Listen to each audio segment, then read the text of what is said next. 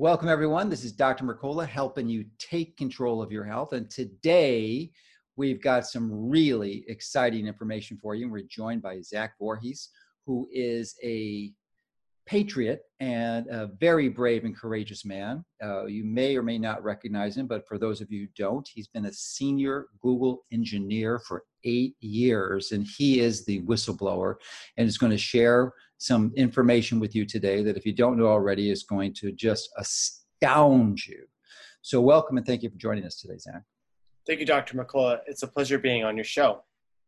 So why don't you give a little background of your history and, what catalyzed, motivated you to engage in this courageous behavior? Yeah, so everything started out with Google really great. I really enjoyed my time there. They had this mission statement of organizing the world's information and making it universally accessible and useful. And they also had this idea of don't be evil. Mm-hmm. And it was built right into their IPO statement. And so I went, this is great. This is exactly the kind of company that the world needs. We need to organize all the world's information and make it universally accessible. We need to let the algorithms decide what goes to the top and let the users decide what's most useful for them, and then make sure that other people are able to find that information. And Google stayed true to those principles all the way up until 2016, after Donald Trump won the election. And for some reason, they decided that they were going to throw all of these mission statements away and go after the president of the United States and censor the internet and distort the news so that, people's searches could be redirected, towards anti-presidential sentiment. And this eventually morphed into, not just censorship of the internet, but censorship of, or not just censorship of the president, but censorship of the information related to health. And I started to have my own experience of realizing that many of the foods that I was eating and the water that I was consuming were bad for my health. They had potent neurotoxins in them. And in particular, like the fluoride in the water is banned in several countries, but in California it's allowed, in Seattle it's allowed. I feel at this point that I've got mercury poisoning from the amalgam fillings in my mouth and the thimerosal in the vaccines that I was given as a kid. My parents told me that I had really bad ear infections following vaccination. And what I've learned from other functional doctors is that was a sign of detoxification coming out through my ears. And finally, I've been a sufferer of migraines for my entire life. And it just kept on getting worse and worse and worse. I was up to like 12 Advil a day, almost every day to get rid of these headaches. And once I went to a keto diet, 90% of the headaches just went away. And I was like, wow, what is this? What's going on? And that's when I started to really dig into like the health aspects and what these people were saying. And I discovered that there were treatments for things like cancer and autism, and that were being suppressed. And not only were they being suppressed, but they were viciously attacking people that were talking about these things. And what I realized is that, if this was allowed to continue, then this agenda of big pharma would, be able to become like, sort of like the truth. And so, with that and some, go ahead. When did you reach that epiphany that there was a concerted effort to misguide you and not provide you with information, but rather propaganda? I think it was going to be like around March of 2019. That's when I really started going. So relatively recently. Yeah, I was at the end of this whole, like once I found out that Google was censoring, a lot of information, I started looking at the information that was censoring with a new degree of, well, this, they wouldn't be censoring unless it was true, almost sort of thing. And so it's a strange heuristic to use to figure out what's true in the world, but you just got to figure out what they're censoring. And you kind of understand that they're censoring it because it's not big tech friendly, or it's not friendly to the established, players. And, one of the most disconcerting ideas that I came across was this idea that there was a depopulation agenda. And in one sense, it's not hard to believe. Like if I go and tell someone, that the elites think that there's too many people in the world and there should be less, they're like, oh, I agree with that. There should be less people. We're just a cancer on the planet. Mm-hmm. And so once I started hearing about the depopulation agenda, I started looking for evidence that this was in effect. And that's, essentially what I found. Mm-hmm. I found that with fluoride. I found that with vaccines. I found that with the glyphosate in the food. I found that in my own cures. And I found that there were a lot of remissions that were happening that weren't being covered in the media. I want to go back to, thanks for sharing your historical perspective, but I'm particularly intrigued with what you did. And at some point, you had this epiphany, it sounds like earlier this year, and then you started using Google's internal search engine to extract literally hundreds of pages of confidential information that you had access to that no one outside the company did not. So why don't you walk us through that, and then the story that evolved? And it's basically, I mean, you've done interviews with, what was the group? Veritas? Veritas, yeah, Veritas. That was really good. We'll probably put a link. We'll probably put that interview with you did with Veritas on right here. So let's go back to 2017. Yeah, no, that was in 2017. So you just downloaded. So what happened in 2017 was really interesting, right? So, right after Donald Trump won the election, the company was like, we've got to tackle fake news. Like fake news is this huge problem. We need to protect our users from it. And so I was thinking to myself, well, what exactly is fake news? Like who decides what fake news is and what's real? So I started searching on Google's internal search engine, MoMA, to figure out what the definition of fake news was. And I found this slide deck, which is a type of presentation. And in this slide deck, they were listing real events that had happened as fake news. And so I went, well, wait a minute, is this about fake news? Or is this about controlling the narrative for political purposes?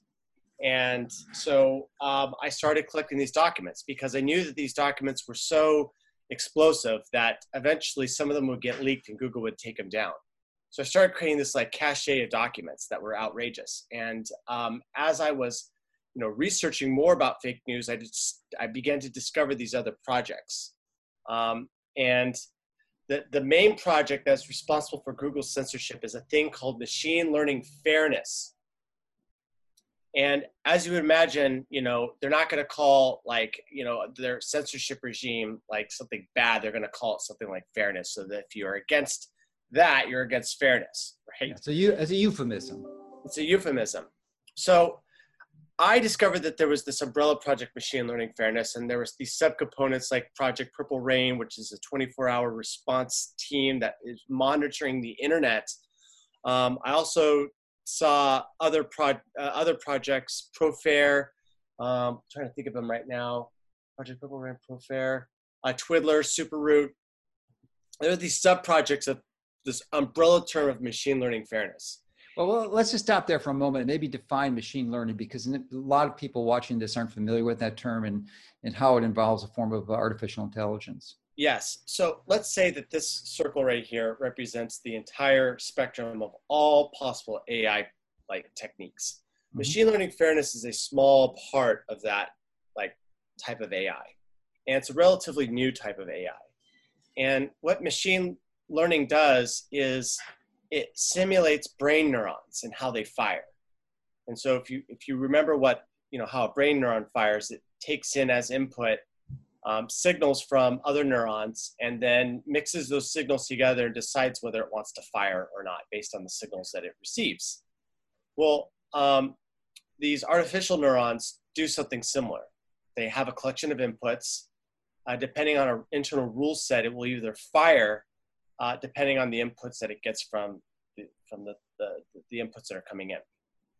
And then that output is used as input for further downstream for processing. And so if you have this collection of millions of simulated neurons, or even just hundreds, you can start to create very complex behavior that's able to solve problems like chess or the game Go.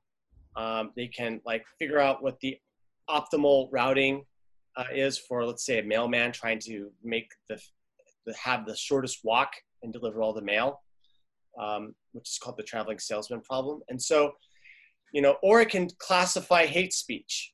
And that's actually the most, that's the part that's interesting to me, is how this thing can be used to classify information across the internet. And so machine learning fairness is a type of AI that takes, information on the internet and then classifies it and then ranks it. And then the Google engine will figure out whether the information is fair or not. And if it is fair, quote unquote, it goes to the top.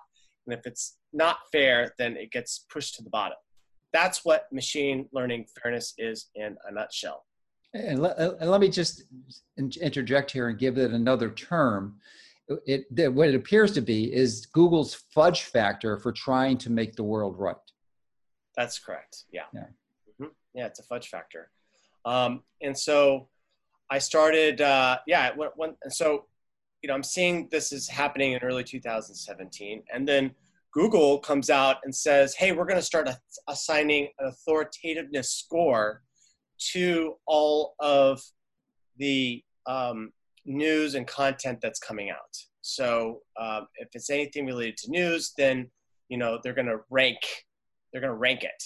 And the problem is, I was able to see this ranking on internal documents, and the ranking was giving high rankings to the New York Times, the Washington Post, and the Wall Street Journal. And these outlets, in my opinion, have been producing propaganda. They've been, they lied us into war with Iraq with the weapons of mass destruction hoax. They've lied us into Vietnam. They have a history of supporting every war and military incursion around the world that has seen the destruction of millions of lives.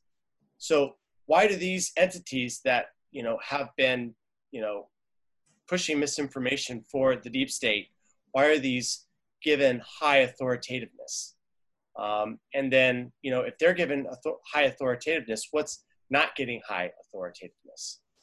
And so it was in June of 2017 when the CEO of YouTube, Susan Wojcicki, came out and stage and actually announced that, this is how they were going to filter news content across the YouTube platform. So I said, okay, finally it's coming to YouTube. And now we're going to start seeing the clampdown on anything that goes against the mainstream narrative. And that's exactly what happened. And around that time, I had the fortune of catching seditious activity by Google. And what I caught them doing was deleting words out of the translation dictionary from Arabic to English in order to make a Trump tweet sound crazy. So what happened was President Trump went to Saudi Arabia, and he came back, and on May 31st, he made the following tweet. Despite the negative constant press, Covfefe. Well, a bunch of people were able to decode what Covfefe meant. And they figured out that, it translated on translate.google.com to "we will stand up." And so taken together, you could see Trump's tweet as, despite the negative constant press, we will stand up. And people got really excited about that. Well, the New York Times decided that they were going to write an entire article saying, actually this word is nonsense, and everyone that thinks that there's decode is just wrong. The same day that this article came out, I believe it was June 1st, 2017, a senior executive person at Google, I think it was like an executive director of like one of their AI divisions, wrote up a design document saying, hey, we translate this word from Arabic to English, but according to the New York Times, that's not right. That's actually nonsense. So let's get rid of the word. And so they got rid of the word. And the team that was responsible for getting rid of this word called themselves the Derrida team. Why is that significant? Because there was a French philosopher by the name of Jacques Derrida who advocated for the destruction of Western culture through the manipulation and censorship of language. So what a coincidence that, you know, this team responsible for censoring words would have the same name as this very significant, you know, philosopher who is considered the father of postmodernism.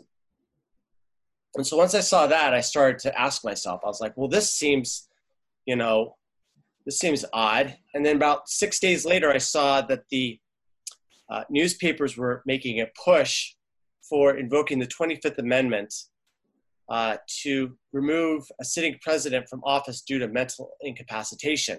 And one of the reasons that they cited was how, you know, Trump was tweeting nonsense. Now, well, wait a minute, that was made nonsense by, you know, this manipulation of the dictionary, you know.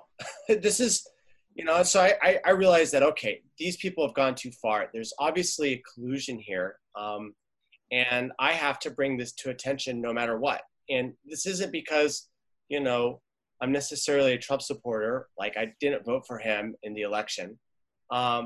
This is, you know, simply because of, you know, they can't be doing this to a sitting president of the United States. That's just not, that just can't happen. And this needs to be. Well, it can happen, but it's treason. It's treason. Yeah, it's treason. So if this is going to happen, then I've got to let, you know, the public know, law enforcement know about it. Because if I don't, then I'm part of a conspiracy of silence. And I'm going along with it now knowing what's happening. So it was at that point that I decided that I could no longer sit in silence. I took my cache of documents and I started to prepare for a disclosure event. And what was the date on that? Well, the disclosure? No, when you took your documents and formally left Google, I'm assuming?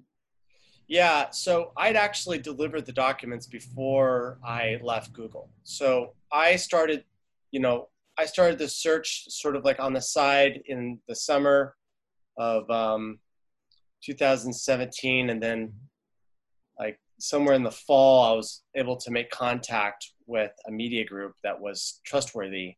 And I started, you know, building a relationship with them because I didn't want to give them the documents and then have them leak it and then get the metadata tracked back to me and have Google, you know, end up suing me. I thought at the time that I could just tell patriots on the outside what was going on, give them the information, and then they would do the necessary research in order to bring this to light. But it didn't quite go out in the way that I thought that it would. So let's go to 2018, you know, winter, where I now have, you know, I consider him a handler who was an associate for Project Veritas. He had come down and he had reviewed the documents with me, and he's getting it into his head about, you know, what exactly this program is and how big it is, because there's a lot of pages, right? There's 950 pages that I've collected.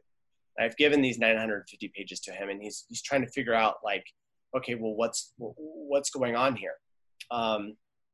And in the middle of him, like, trying to, you know, create this system to, you know, figuring out who to go after, he gets a change of orders from up top that tells him, hey, you need to go after Twitter.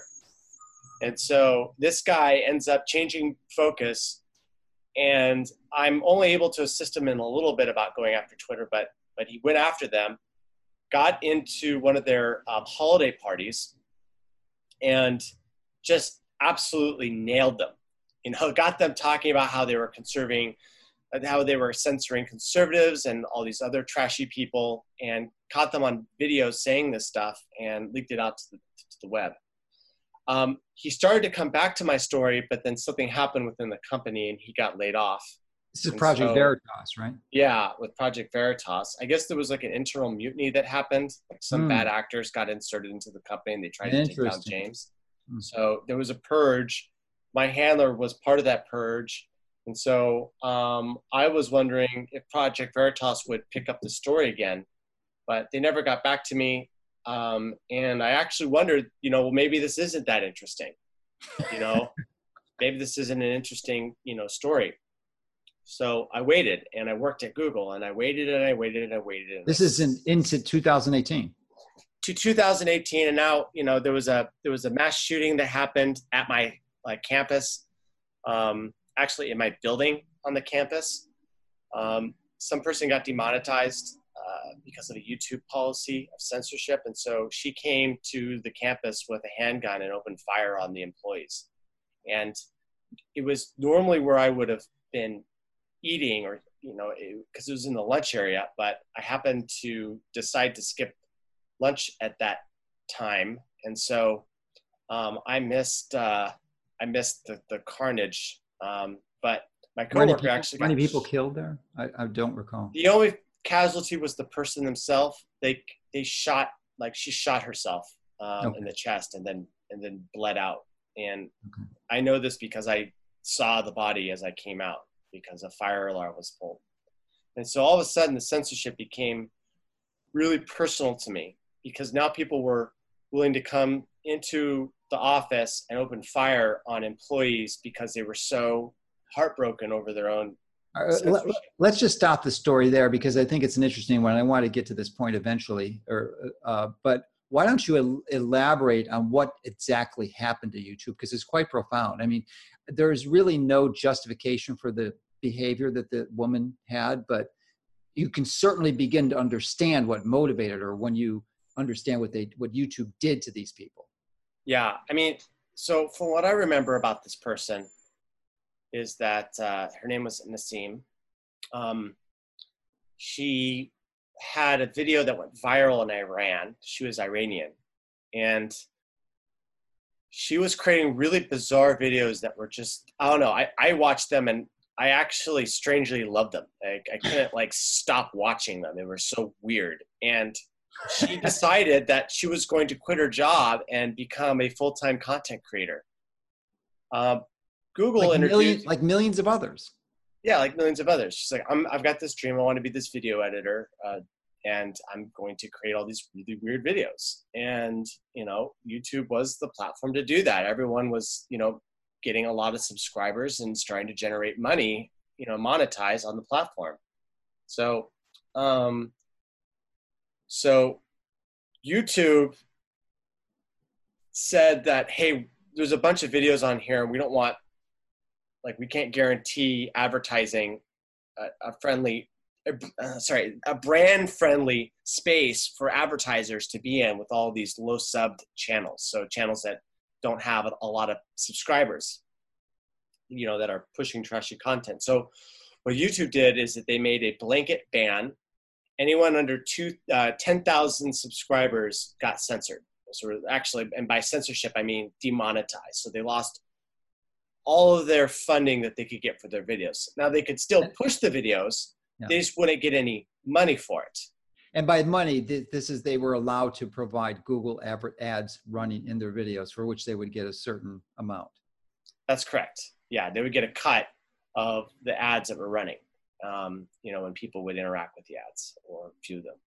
Mm-hmm. And so this person, had just left their job, and now they were being, they felt they were being oppressed by YouTube. And so she drove all the way from San Diego, came to the YouTube headquarters, 901 Cherry Avenue, got through the parking garage, came into the lunch area patio, took out a handgun, started firing, just popping, popping rounds off.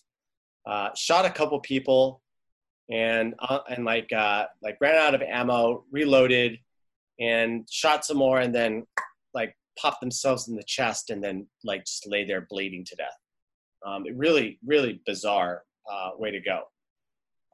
I was, sitting there programming away when a fire alarm went off. And so, I grabbed my skateboard and I exit the building through the rear, just like everyone else. And because I've got the skateboard, I'm able to like go down this hill. So I'm going like really, really fast. And I'm kind of ahead of this wave of people that are, exiting the building. And I see these people like standing next to the cement patio, and I approach them and I look over to where they're staring at, and there's this body just laying on the ground with, on its back, and blood's like pouring out of the stomach. And I'm sitting there going, what is going on? Is that person all right? At that point, a door on the patio flings open.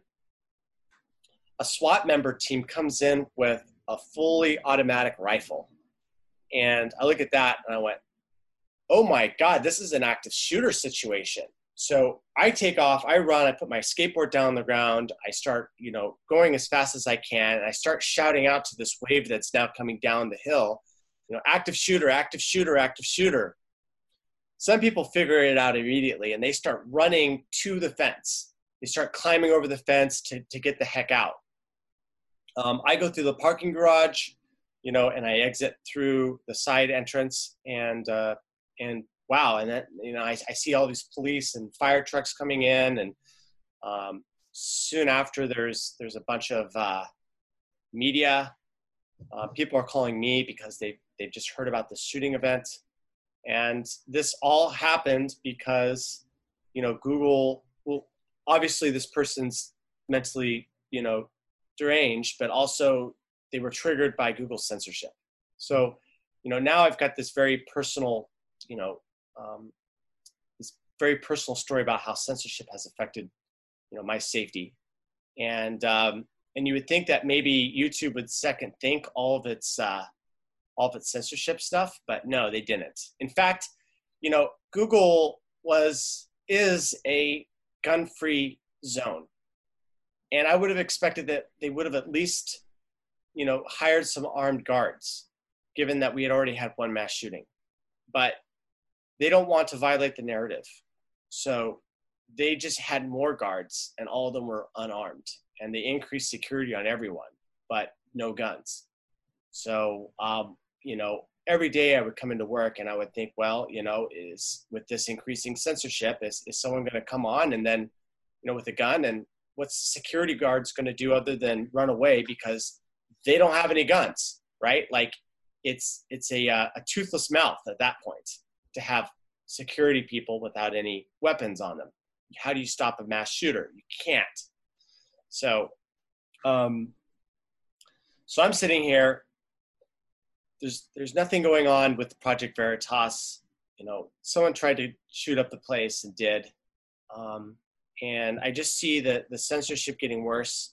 I'm sure you're familiar with the Panama Papers, and obviously a much bigger whistleblower and data breach. John Doe was the whistleblower there, and still, at least as I understand, yet to be identified.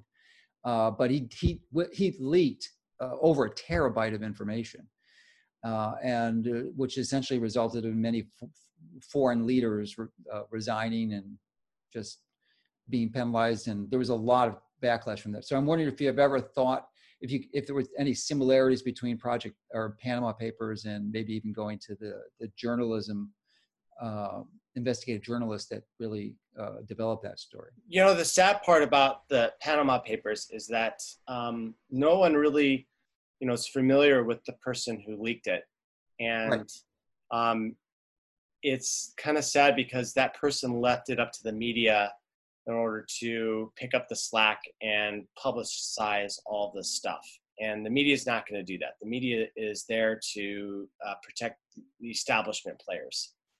And, like the Panama Papers hit, there was like a quick media event that happened because of that. And then kind of it just dropped off the radar. It got memory hold.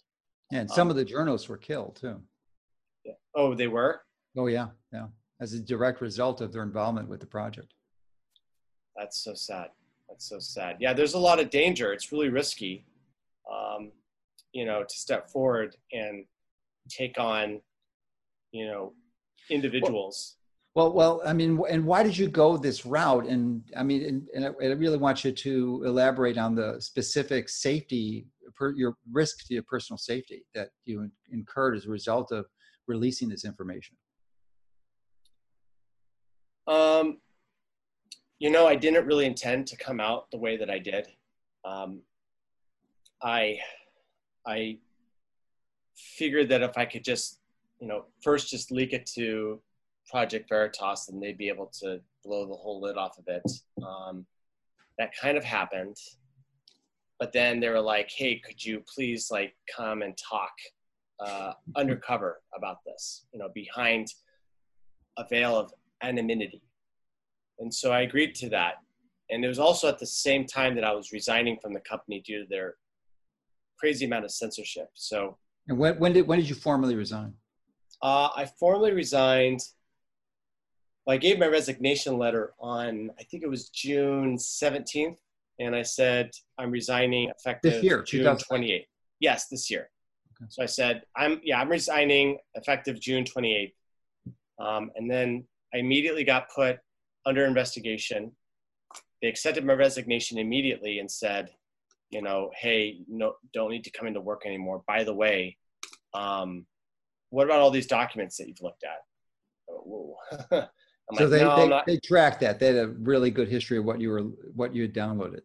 Yeah, they had a history. I mean, there's logs. Whenever you view a file inside of Google, you leave a little breadcrumb. So I figured that if all the documents got released, then they would know what the common feature for all those documents was, which was I looked at them, and then to be able to quickly, figure it out. So when I went to Veritas, I went under anonymity, and we only released 2 pages out of the 950 that they had. And my hope was that Google would leave me alone. Mm-hmm. They knew what I had, and if they wanted to come after me, I knew that it was going to blow up in their face, because I was really disgusted at the level of censorship and the betrayal of what they've done to the American people. And I knew that but I didn't want to go on the offense like that. So I figured that once I disclosed this, they would just let me go and be a software engineer somewhere else and go, build the next big thing. But they decided that they weren't going to do that. They decided that they were going to attempt to financially destroy my life by engaging in lawfare, which is warfare via the legal system. And so within a few weeks of me disclosing ML fairness through Project Veritas, they sent me threatening letters, demanding access to all of my data, outside of work, and rifling through it to see what files I had possibly retained from my employment with Google. And so, I wrote them back a letter, admitting that I had retained files and, telling them that I had given them to law enforcement. Excuse me for interrupting. Did that violate your terms of agreement of employment? The terms of the NDA, the non-disclosure agreement that I signed, it's not enforceable in cases that the company is committing criminal activity. Mm-hmm. So sedition is criminal activity, mm-hmm. which means that the NDA is null and void. I can submit evidence of Google's criminal activity to the government and to the media when the company is engaging in unlawful activity. So that's what I did. Also, I signed the NDA in good faith, believing that Google's word of organizing the world's information and making it universally accessible and useful, and don't be evil, were truthful statements. Mm-hmm. And so given the fact that Google did not say those things in good faith, they had actually said those things as fraudulent statements that they weren't going to back up. But you referenced earlier that at the time you thought they may have been truthful, and they only after the 2016 election changed their viewpoints. I was always willing to give them the benefit of the doubt until I saw them deleting words out of the translation dictionary in order to make them preceded 2016. Yeah. Once I saw that in 2017, that's when I decided to react by disclosing this information to law enforcement. Okay. So why don't you continue with your story, because it's quite fascinating. So they had just engaged in lawfare against you. Yeah, they started the first steps in lawfare, and I started to shop around for attorneys, and I met an attorney who was representing another Google engineer who attempted to blow the whistle in the most legitimate way possible, which was to notify the Federal Labor Review Board in California. And this guy goes by the name of Kevin Cernicki. And Kevin gave these papers to the National Labor Review Board, and Google responded by ambushing him with HR, seizing his laptop, and then seeing all the documents that he had downloaded, and then firing him and creating a legal theory that he had hacked into Google in order to get documents so that he could reconstruct Google's legal strategy and maybe even sell it. I'm not sure, but that he was a criminal. And so they applied, criminal charges against him. They made him defend himself in court for his collection of evidence that he had sent to the National Labor Review Board. And to this day, he's exhausted $100,000 of his own money defending himself from Google. So I knew what was in store for me. And the lawyer that I talked to, who was his lawyer, was like, yeah, this is the first step in a very painful process that's going to drag on for years, and they're going to they're going to make it very expensive. Their goal is to destroy you. And so I went, well, in that case, I'm not going to fight in the legal law. I'm going to fight in the court of public opinion. And so I decided at that point to, come out to Project Veritas and disclose who I was so that I could get eyes. And I said, if Google's going to take me down, then I'm going to leverage that so that everyone else can see what they do and what they're really about. And then we can make Google's censorship program part of the national discussion. So I decided that I was going to go out fighting. And so I disclosed everything. I released it to the public, all 950 pages. And what date was that? This was August 17th, 2019, this year. Okay. And unfortunately, we released it on a Wednesday during like the busiest news day of the year. It was like Hong Kong riots were going, the stock market was crashing. There was like 2 mass casualty events that happened that day. And then there was some other big news story. And then on top of that, it was like this 950 page, Google leaks. So all this stuff happened at the same time. Despite that, it was still one of the biggest stories that Project Veritas had ever released, but it didn't have quite the reach that it should have had. And as a result, I am generating the news story, and I've been doing that ever since full disclosure took place, and trying to become a cultural force so that we can hold Google to account of what they're doing, because their censorship is wrong, and it's wrong for America. It's anti-American, and their election meddling is something that needs to be looked at, needs to be watched, because they've meddled with the elections in the past. They are meddling in the elections now. They are able to deactivate Tulsi Gabbard's ad account, directly following the Democratic debates. They've meddled in the Ireland elections. They've meddled in the Brazil elections, and we know this because there was a Supreme Court ruling that released the evidence showing that they had a secret agreement with one of the politicians to generate dirt and boost it up on the current president of Brazil. And so everywhere you go, this. Well, why don't we stop there? Because I think there's an intriguing part that as a software engineer, you can help our audience understand.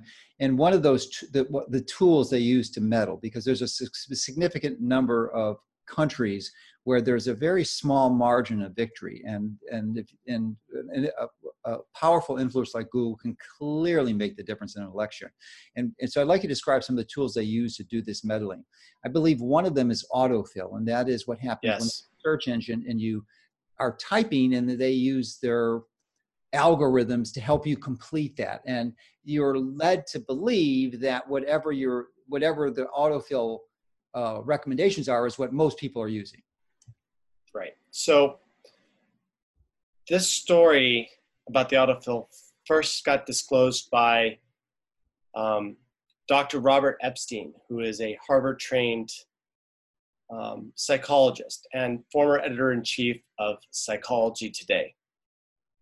What he said was that Google had flipped a bunch of votes for Hillary using this auto-suggest feature. And I've investigated this claim, and I've verified it to be true. And what's happening is when you go to Google search and you start typing in, a search query, Google's going to autocomplete and give you suggestions. Now, on their website, what they've said is that the suggestions that they're giving are being generated by a collection of user data, right? They're taking all the user searches that are being done, and then they're figuring out which user searches are people searching for, and they try to figure out based on what you're doing, what kind of searches you're likely to produce. So it turns out that a lot of the popular searches were being suppressed. So, for example, if you typed in, Clinton body count is a popular, search term, and this brings up all the people that have died in the decades that were associated with Hillary Clinton. Well, this search result has been deleted off of the search suggestion, and what's happened instead is that a bunch of negative search terms have been sort of inserted, that went against the current president of the United States, Donald Trump. And so when you're typing in these search queries, for Trump, it's auto-completing and suggesting, oh, do you mean that he's a liar, that he's a crook, that he's all these people? And then you do the same for Hillary Clinton, and it just has like these positive terms. The same thing can be, was witnessed for supplements, right? Like Google was like, oh, they're fake, they're garbage, they don't work, et cetera, et cetera, et cetera. And so they were doing this on their political stuff. And the crazy thing about this is that, the most significant thing about this feature is the fact that you don't expect to have this part of your online experience to be hacked for political reasons. You think that, that this is legitimately what other people are searching for. And as a result, you don't have your filters on. Like your brain puts on these filters when it starts to evaluate like politically charged information. And so when you read, a newspaper article, you may be thinking to yourself, well, this may be true, this may not, you're skeptical.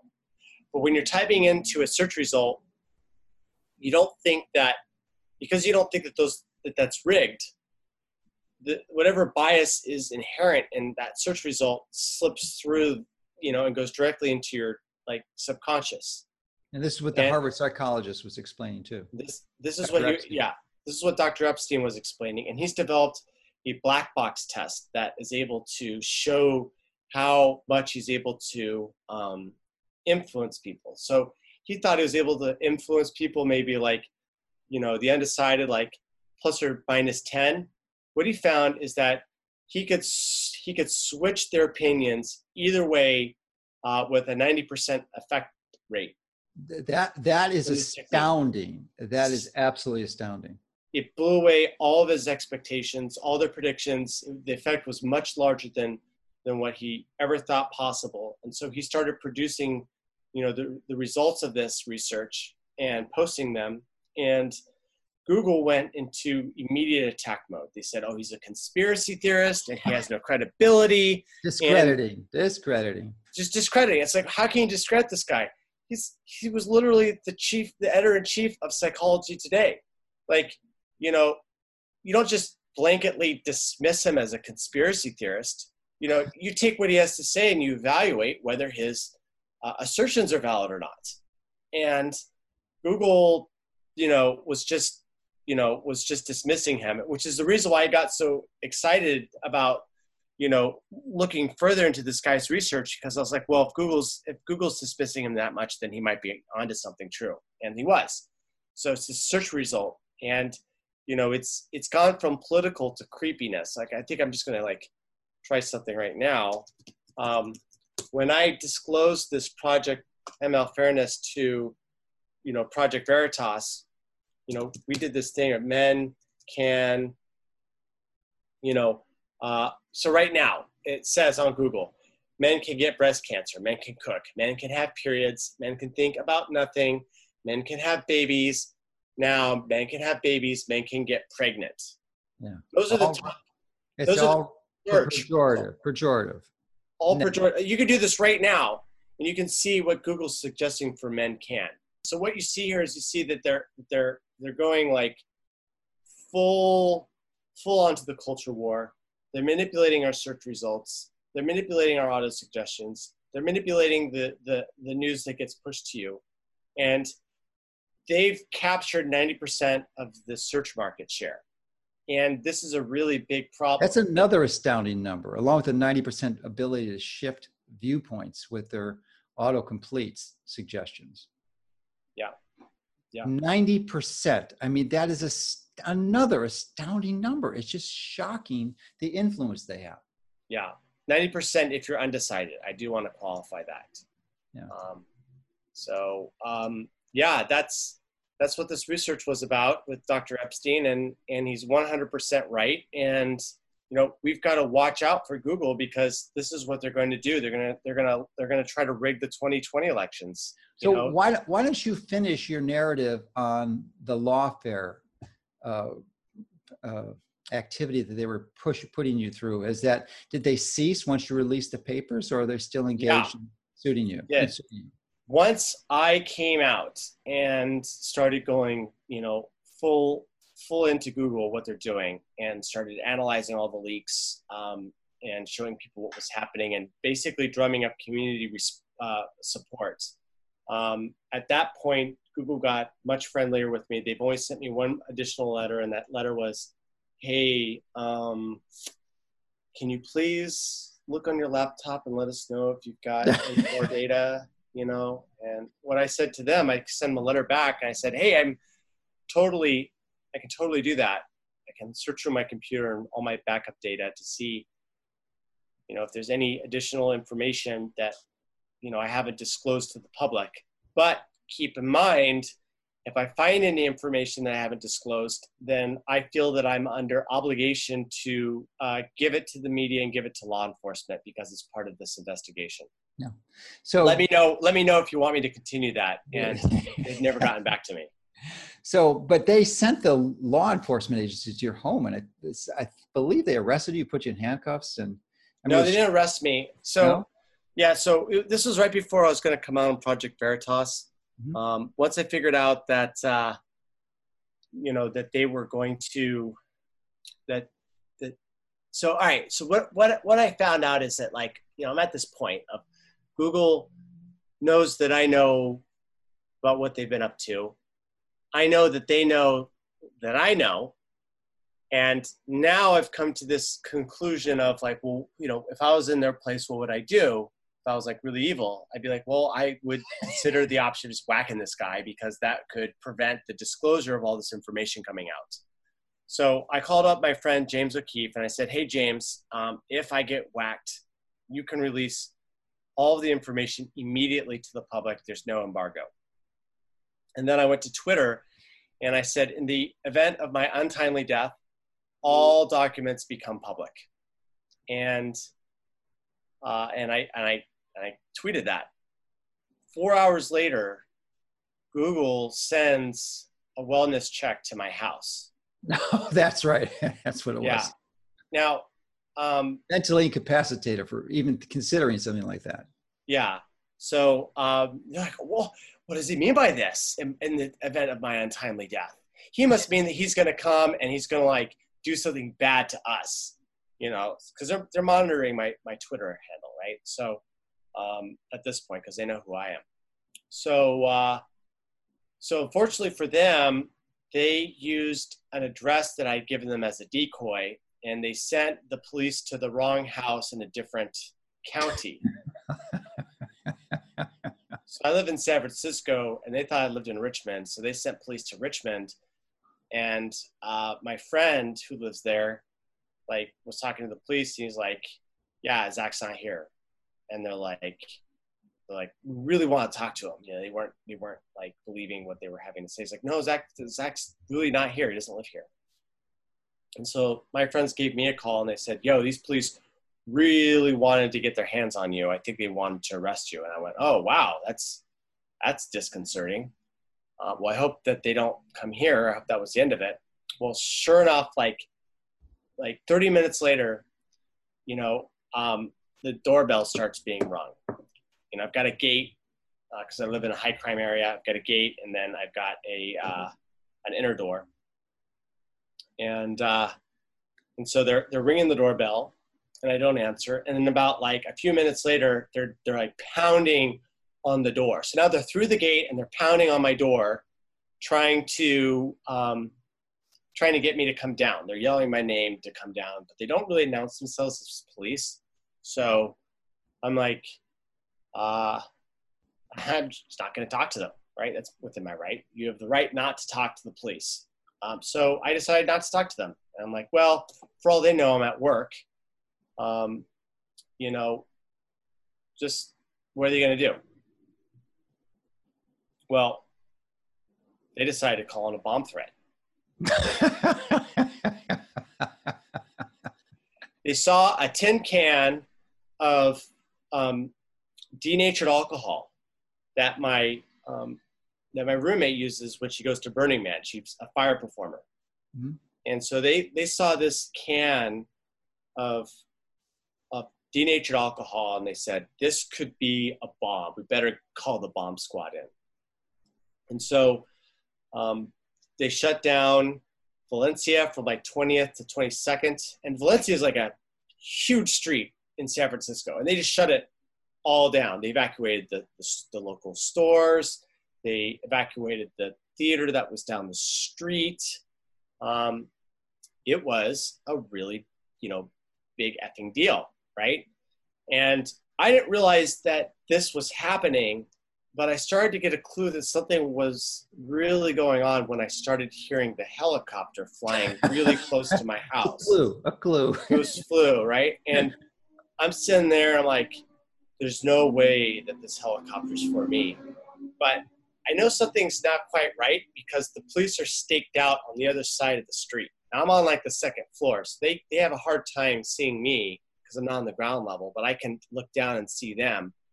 And I've taken my phone, turn on the camera, and then I've eked it like across the curtain, kind of like a periscope, so I can like see around the corner of what's going on. I'm like, wow, there's cops on the other side of the street. So I'm laying low.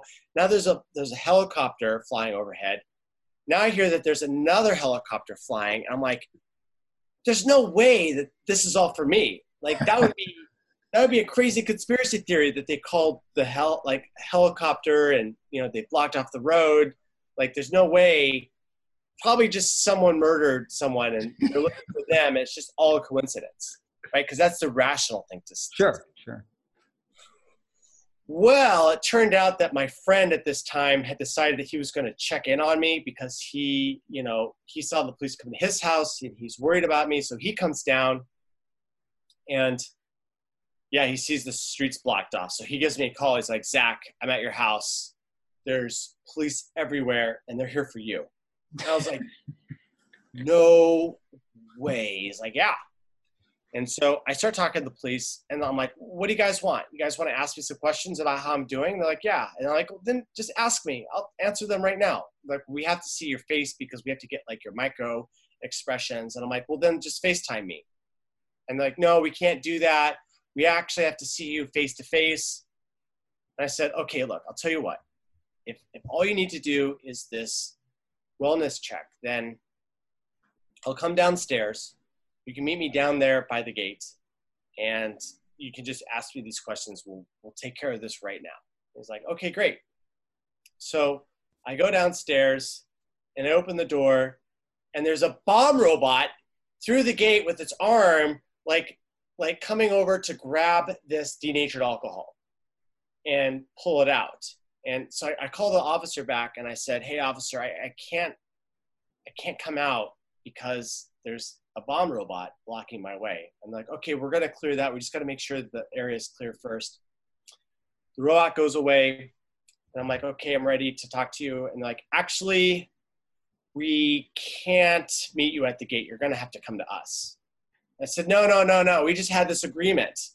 Now you're moving the goalposts. Are you going to move them again if I come out there and you're going to detain me and now you're going to like take me in for psychological evaluation? I'm like, why don't you just come? Like, I'm sorry, we can't come. It's for our own safety. You're going to have to come out. I said, nope, I'm not doing this. There's deception being used. So I go back upstairs and they keep on talking to me and they're like, we're just going to do this in shifts until you come out of the house. And I started thinking to myself, like, well, what if they make up some reason, some exigent circumstances, and they bust through the front door and they come in and they shoot me and then their body cams mysteriously go off and they said that, oh, he had a weapon. Right now they're fully justified and there's a cover up. And I said, that's a bad situation. So, what I'm going to do instead is if there's going to be, a bad action, then I'm going to do it out in the open where everyone's got their cameras focused on me. So I let them know, hey, I'm going to come out. I'm going to have my camera going in my right hand. It's not a gun. It's not a weapon. Is that okay to have my camera filming at the same time? They said, yes, that's okay. So I go, okay. So I come out. I announce that I'm coming out. I come out with my hands up. There's video of me on the internet with my hands like up. They tell me to like turn around. They tell me to like walk backwards. And then they take my hands, they put it behind my back. They go through my pockets. They make sure I don't have any weapons. And then they ask me, they bring me over to this officer and he asks me a bunch of questions like, are you feeling suicidal? Do you want to hurt anyone? Is there any medication you haven't taken that you need to be on? And then they're like, I answer truthfully to all those, then they're like, well, why would Google call this on you? And I went, aha, I knew it was Google. I knew they were behind this wellness check, because they weren't telling me who had called it in until that point.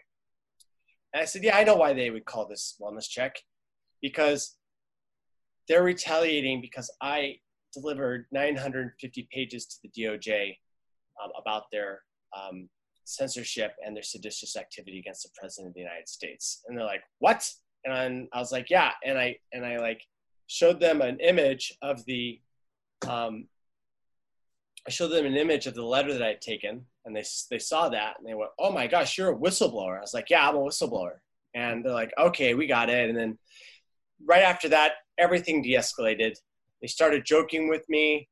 And I was asking about their job. And I said, hey, I've got this like question that's been bugging me for a very long time, but I wanted to ask police officers. I was like, what's the most realistic cop program on TV? Is it CSI? And they all laugh and they're like, no, CSI is completely fake. There's only one show on television that is an accurate representation of the police. I was like, what's that? They said, Reno 911. I went, No way. Wow. They all agreed. It was the SWAT team, the bomb squad, the SFPD. They all agreed that Reno 911 was the only cop show on television that was accurate. So I was really happy that we were able to like end it on a high note like that. The very next day, I got on an 8 a.m. flight, and I got the heck out of San Francisco. I went and stayed in Washington, D.C. in a safe location that was under someone else's name.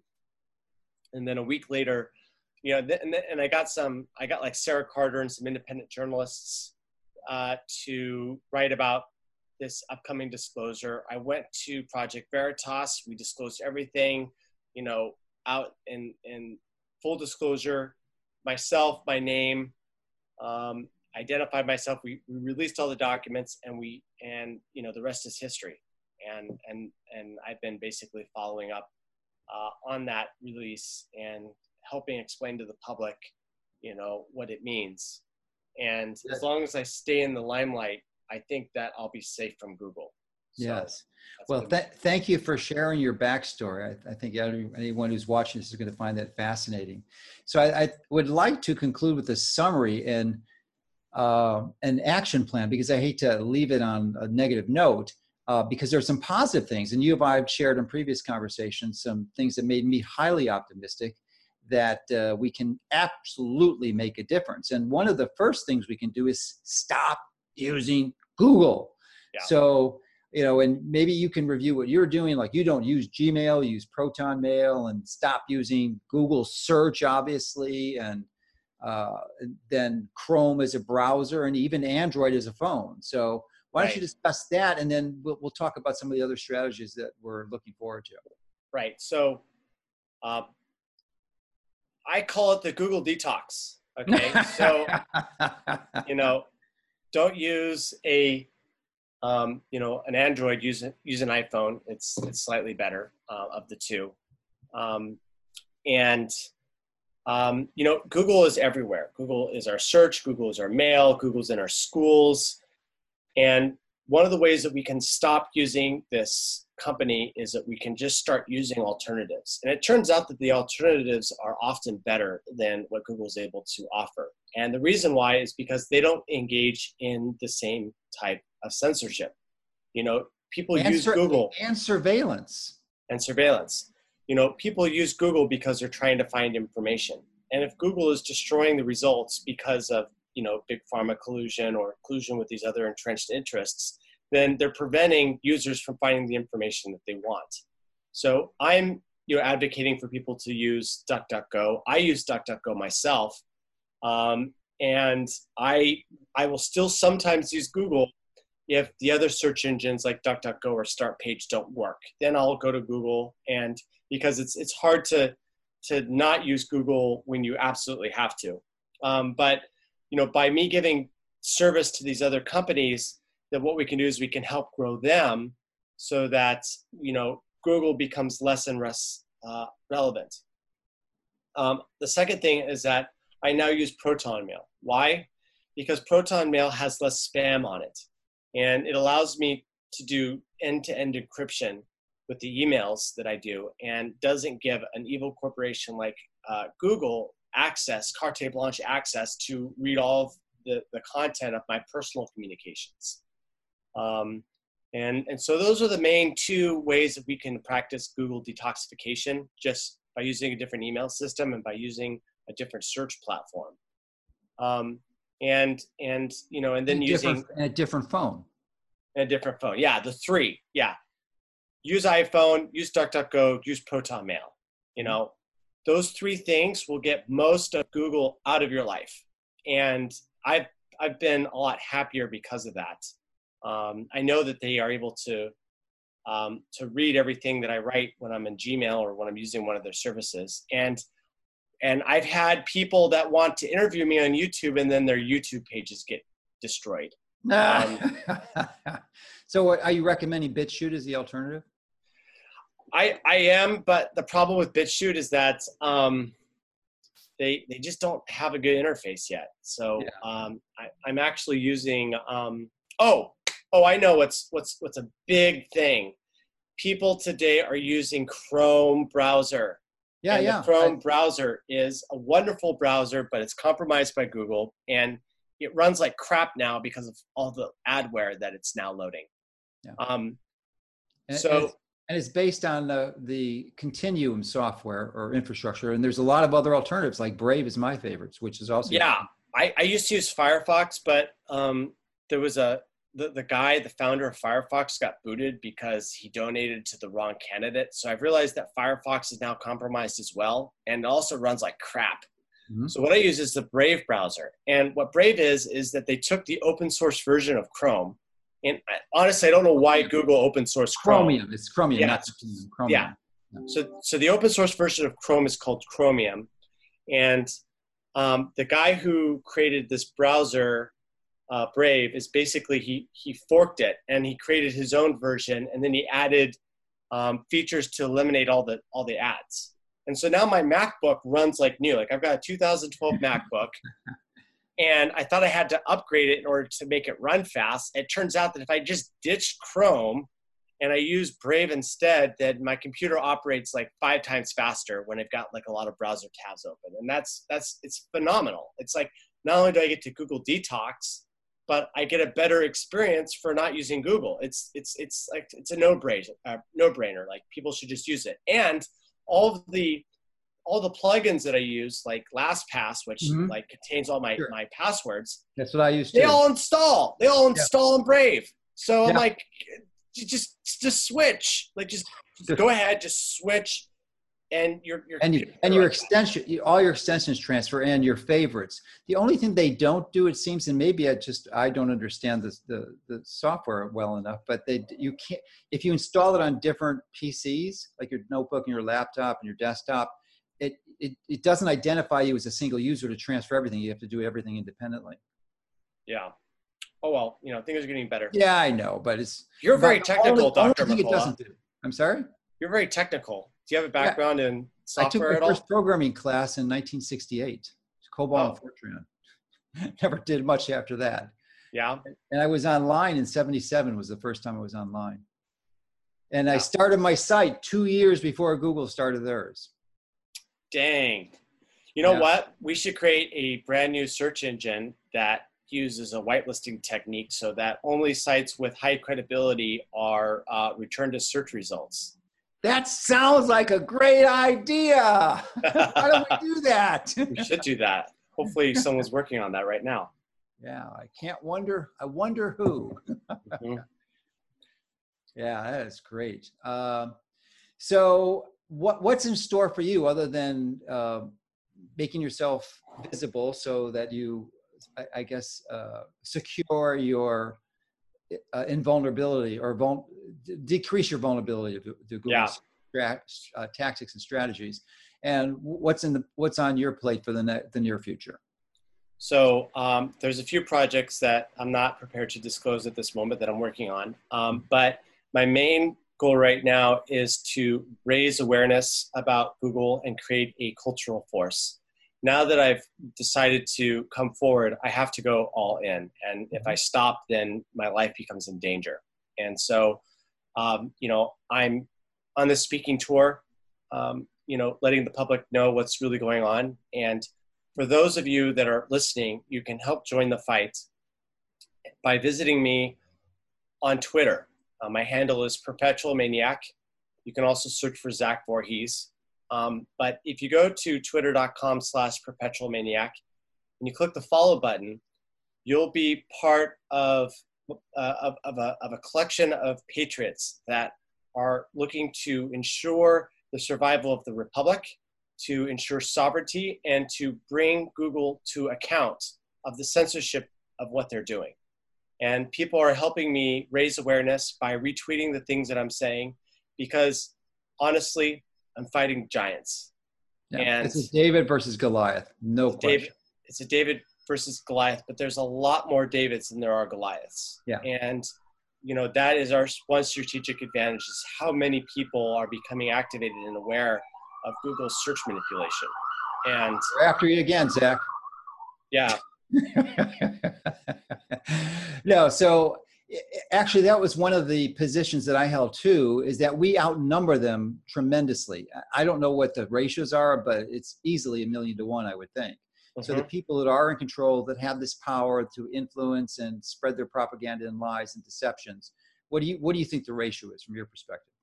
I think it's 1,000,000 to 1. That sort of like that sort of ratio. And I know that they can take me out. I'm just just a small ant in comparison to a $1 trillion corporation.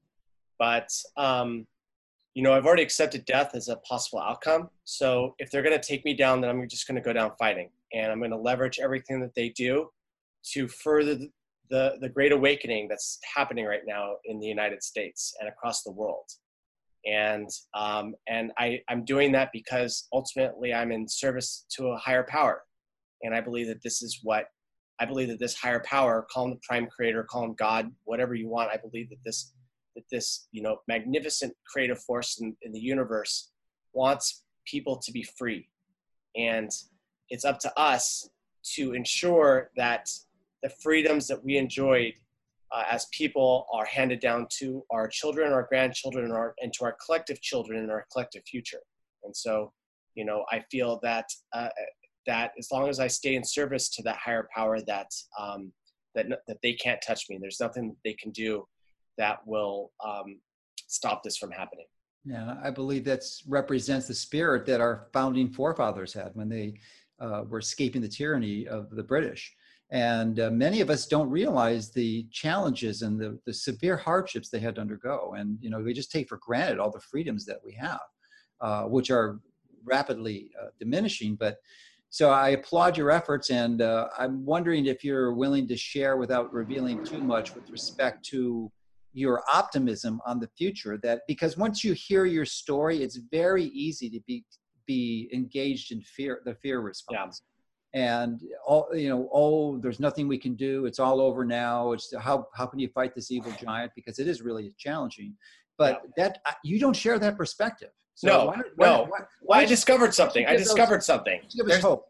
Guy, I got so many stories.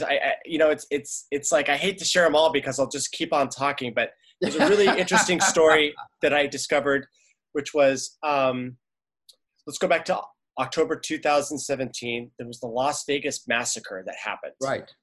And why is this a reason to be optimistic? Because of what I caught Google censoring, which was a website that was reporting on free energy. And specifically, it was a type of free energy generator called an ECAT. It's a form of cold fusion.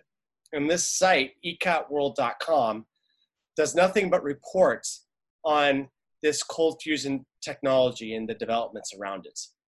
This technology has been demonstrated in third-party independent analysis. The analysis was reported in peer-reviewed journal by Cornell University. And the fact that the media is not even reporting about this at all is astounding. What I caught Google doing is I caught Google censoring this website. And the way that they were censoring it is that they were pretending that this website was spreading conspiracy theories about the Las Vegas attacks. And this document was something that I've released. You can go to my Twitter and search for it, and you can find where I've disclosed the documents detailing the fake URL that Google was using in order to completely delete this website, eCat World, from the Google search index. Now, I found out about this because I happened to visit ecatworld.com, and I've been visiting it for years because I thought that, well, in the past, I thought that this didn't exist. I thought that cold fusion was a hoax. But I was really intrigued by how many scientists were fooled into thinking that cold fusion worked. Well, once I saw that Google itself was going through a sophisticated hack to bring down this website, I started to realize, well, maybe the reason why they're censoring it is because it's true. And so I said, well, if this is true, then I'm going to come to a couple predictions. One, Google, because it's so wealthy, is going to hedge its bets and develop this technology themselves just so that they can, keep their finger on the pulse of this technology sector. Two, and then two, they're going to keep this lab secret. But if I search for it, I'll be able to find it as an internal employee. So I went ahead, I tested my hypothesis, and I ended up finding that Google had a secret cold fusion laboratory in Mountain View. And I ended up talking to the scientists that were involved in that. And that's when I realized, okay, this model that there's suppression, this is one of my wake up moments where I was like, okay, this is yet another confirmation that, the censorship is actually not because people are crazy, but because there's some dangerous information that the people that are in control of the world don't want everyone else to know. Once I started realizing that cold fusion, was real, I started looking at the papers that were being generated and seeing the details. And I started asking myself, why is everyone that's complaining about, global warming, why aren't they talking about this cold fusion development? Like, not only has the United States been developing this, but Italy, Japan, China, Lockheed Martin, Skunk Works, like they've all had this cold fusion like research. People from around the world have been able to reproduce the results of the original experiment. And then I started to realize, oh my God, the original cold fusion hoax was itself a hoax. Like this actually existed. And in 1989, when it was disclosed, the media got together with in a collusion to bury it. I started asking myself, well, why would they bury this? And I started to realize that it was something that the Egyptians, the pharaohs of ancient Egypt had discovered, which was, if you have a monopoly on water, then your optimal game state is to create a desert everywhere else, okay? They're trying to, the people that are in control, they can't exist in a state of abundance. Their whole strategy for control is to create artificial scarcity everywhere, all right? Artificial scarcity in energy, artificial scarcity in health, artificial scarcity in prosperity. And if they become the gatekeepers for every aspect of abundance and only selectively give it to who they want, then they effectively have control over that civilization. And if people realize that free energy as a technology can exist, then it's game over for these people. Like they just don't have control in that new society. And what I've realized when I was looking at this research is that, wow, they can't stop this scientific advancement. It's now coming out. And the reason why they're doing this censorship is not because they want to, seize control of society, because it's the end state of them winning. What I realized is that they had control of society. They're losing control of society. And if all of this stuff comes out to the surface, the free energy, the fact that health is accessible to everyone, if they just get off the processed food, then we're going to be living in a state of abundance. They won't have control. And they're desperately trying to prevent that scenario from happening. Well, what I've realized right now with all the crazy stuff that's happening in the world is that there's a dam breaking, and they still think that they can keep in control, but they're losing it. And what's happening is that we're in a global reset that's occurring. The United States is withdrawing from the world as this superpower. This involves Donald Trump. This involves the United States military. This involves the United States retreating from the world as the superpower and the puppets of these global masters. Call them globalism for lack of a better term. We're reestablishing sovereignty. And the reason why the United States is so important is because if they can prevent the United States from reclaiming its sovereignty, then they can keep their lock on the entire world. Well, that's not happening. The United States is declaring sovereignty. We are, declaring that this is the United States and we're not going to have, human trafficking unchecked going across the border. We're not going to be involved in, conflicts in the Middle East and, that end up being, for these oil wars. We're retreating. There's a new world that's forming. And at this point, I am part of that global awakening that's happening.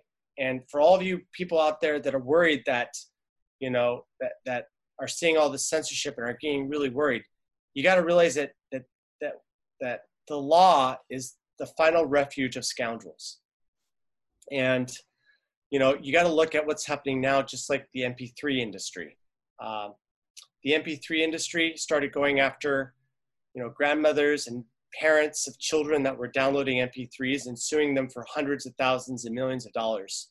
That was the Napster days. That was the Napster days. And everyone's like, oh my God, there's a whole lockdown on the internet that's coming because of, you know, music sharing.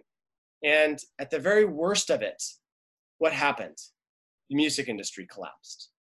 And whatever happens with the dying industry, what you'll see is that in the final gasps of its life, it runs to the law and it tries to screw everything up for everyone in order to preserve itself. And that's what you're seeing here with the deep state. It's on life support. It hasn't accepted the fact that its control over energy and health and all these other aspects of what makes us human, they're losing control. Yeah. And what's ahead of us is a really great world where, you know, it's a world filled with clean, abundant energy. It's filled with you know, wonderfully entertaining cities. It's filled with a short, you know, with what I think will be a 20-hour work day and then a 4-hour work day, and then, you know, it'll be a future where we may not even have to work at all. You know, that's the world that is approaching us, and it's inevitable at this point. And so, you know, for all of you people out there worried, like, don't have fear. Like, fear is sinful. Like, be excited about what's coming down the pipeline. Yes, but thank you for sharing your vision of the future with us. And part of the excitement, I think, is because free energy solves a lot of problems. I mean, if you have abundant energy at minimal to no cost, many of the world's problems just disappear, including water and food supply and you know, any threats of global warming. So it's exciting. I'm really excited, but, you know, I don't want to have that message of victory premature, and that it does require us to cooperate and participate in this process. So, you know, you've got your Twitter account, which is, what was it again? It was Paranoid. Perpetual Maniac. Perpetual Maniac. Yeah, join the fight. How many people on your Twitter account now? It's almost 27,000 at this point. 27,000, growing, so that'll be good. Do you view Twitter as one of the less evil social media forces? I mean, you mentioned earlier that they were clearly censoring too, some of the conservative. They're censoring. I think that there has been some sort of intervention that's been happening with Twitter. There's been a counterinsurgency movement or counterintelligence movement called the QAnon movement. And I realized that QAnon can be taken out. Like, all the people that support the dissemination of the information that's presented by that can be taken out in 3 days across all social media platforms. And they're not being taken out. They're being allowed to stay. And I saw YouTube themselves try to take one of these accounts down. And then there was a mysterious last minute intervention that said, actually, there's been a policy change. We're not taking this information. I know that there's a lot of media right now about how QAnon is this evil place that. Oh, sure. But that's what Wikipedia will tell you. Wikipedia will tell you that they're a dangerous terrorist organization. It's all garbage. Don't believe it. Like, QAnon was, the reason why they're fighting QAnon is because QAnon was telling us about Jeffrey Epstein in 2017 and disseminating all this information that's now coming to pass with Spygate. There was a retired military general that actually admitted that QAnon was a military operation, and he even gave the base that was responsible for it. So, you know, we're getting disclosure that yes, there's been this counterintelligence operation, and it's necessary because the media is colluding to present a false projection of reality. And so, you know, don't think of us as, oh, we're trying to prevent like this evil force from taking over. You got to realize we're winning. Yeah. And it's time for people to fight and collectivize. Get on Twitter, you know, tell people on Facebook what's going on, wake them up, because you want to be on the right side of history as this comes through, and that history is very bright. Yeah, well, I can't thank you enough for your courage and your participation in this entire process, for your confirmation that what our recommendations were valid, the Brave browser instead of Chrome, ditch your Android phone, switch to iPhone, and obviously don't use Google search or Gmail, Proton Mail being the best. So it's going to be a very exciting future, and I look forward to collaborating with you in the future on one of the projects that we mentioned earlier, and really spreading the truth of information. I think that really is the core of what we do here. My primary focus is on health because that's what my decades of training has been on, and there's no question in my mind that the truths of knowledge that we have exposed and now is buried because we are censored on Google, obviously, really can help people recover. 90% of the people just don't need the medicines and surgery if they just follow the principles we outline in our process. Obviously, it helps if you have a health coach or someone to walk you through it is more knowledgeable, because there's obviously individual customizations, but basically the truth is there. And that's what we want to share with the whole world, because I completely agree with your viewpoint on abundance and prosperity, and I'm all for it, and I hope to live to see that. So thank you for everything you're doing, and really appreciate the connection. And I hope that you get uncensored, Doctor. You've had a tremendous contribution to the health and welfare of the world. The censorship. I mean, people. There's enough. We've been hundreds of millions of people visit our site. So, and we were at one point at 30 million views a month. So we're known throughout the entire world, and if people want to, they probably can come to our site and figure it out. But so I'm not really too concerned about that. What really impacted me is that I catalyzed lots of other sites to spin up. Now, most of those sites are taken down too, but there's a lot of information that's not just mine out there that's spreading the truth, and it gives me great joy to see that. They just don't have to come to my site. There's a lot of health sites out that are really telling people the truth, which is what was the initial catalyst for my starting the site. It wasn't to sell products, it was to help people get better by avoiding needless medications that causes needless suffering and premature death. So I'm just excited to be involved and continue the fight with people like you, because it's going to be a good one, and I'm looking forward to the victory. Yes. Thank you, Doctor.